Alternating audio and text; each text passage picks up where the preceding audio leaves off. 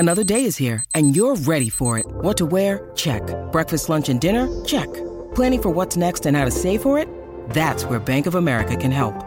For your financial to-dos, Bank of America has experts ready to help get you closer to your goals. Get started at one of our local financial centers or 24/7 in our mobile banking app. Find a location near you at bankofamerica.com/talktous. What would you like the power to do? Mobile banking requires downloading the app and is only available for select devices. Message and data rates may apply. Bank of America N.A., member FDIC. LOVERACING.NZ update. Your home for everything thoroughbred racing. Visit LOVERACING.NZ. Racing's biggest fan. Well, I can give you a weather and track here at St Andrews of Hamilton Golf Course. The mist, the fog is clearing. Sun is trying to burst through. I think we're in for a really cool afternoon here with the perfect weather to play some good golf. But down there in Christchurch, of course, Louis, you have racing on a synthetic track today. Tell us a wee bit about that. It is, and there's great fields, Smithy. It's overcast down here. I don't think we're in threat of much rain, but it doesn't matter because we're on the synthetic. Now, there are great stakes up here. The Riccarton Club have done such a good job. There's a couple of really nice races. Race 8 in particular, as I mentioned to Butch, $35,000. A racing 87 on a Thursday. What a treat. There's a horse. Oh, look at that. Kopor, $4 into $3.30.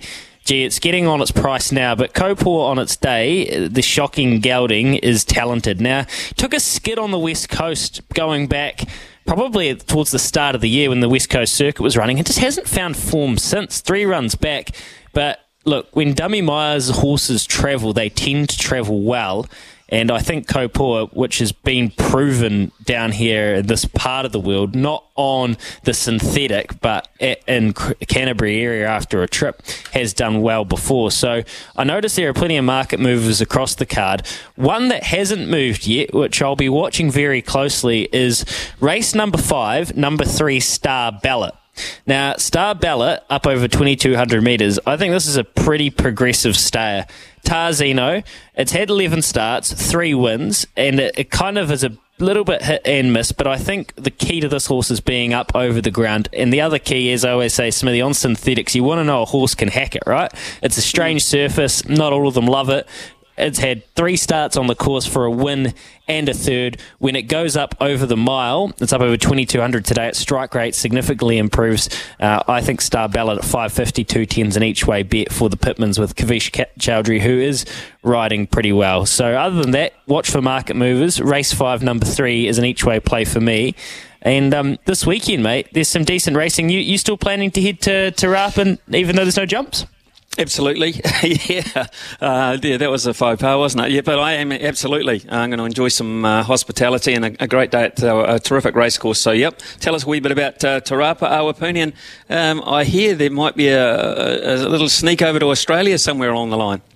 Yeah, there are a couple of sneakies into Australia, actually. You got to, at this time of year, you got to trawl through all of the fields to see where the Kiwis pop up for that nice prize money. The sneaky, we'll start with that. How about this? Race number 4 at Rosehill for a TAB handicap. Just a lowly rating 78 worth 163,000 New Zealand. Thank you, Mr. Volandis, the Godfather, as you called him yesterday. We Will Rock, the top weight. Now, We Will Rock resides from your part of the world. Great strike rate. Won 4 of his 10 starts. Guy Lowry, last start, We Will Rock put it together. He's a big boy. When he gets going, he's hard to stop. Look, Dylan Gibbons rides. I guess the concern here is, has he travelled and can he hack 62 kgs? But he's in a rating 78.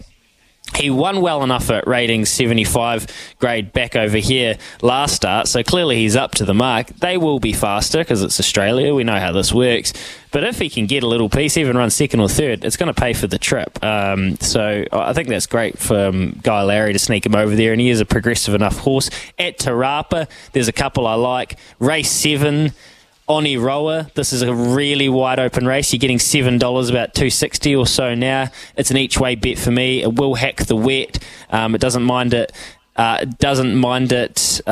Second up as well. Really good stats there. The mare for Andrew Forsman was scratched out of the race that Wessex won last weekend at Rotorua. So I'd be happy to be with Oni Roa, who's got the Faraglione form around it. And at Awapuni, well, those fields are very even. So if you see Sticko, Stephen McKee, or Leith Innes, or actually next time you see Butch Castles, could you just mine some mail out of them, Smithy? Could you just do well just to make sure you don't leave without a couple of morsels that we can take? And I'm not talking about the bluffies on hole 3. Okay, I shall do that. I shall do that on your behalf and pass it on. It is 10:51. Louis isn't finished for this hour because, folks, he's got news of a golfing sweepstake coming up. Stay tuned and you could be a winner here on SENZ.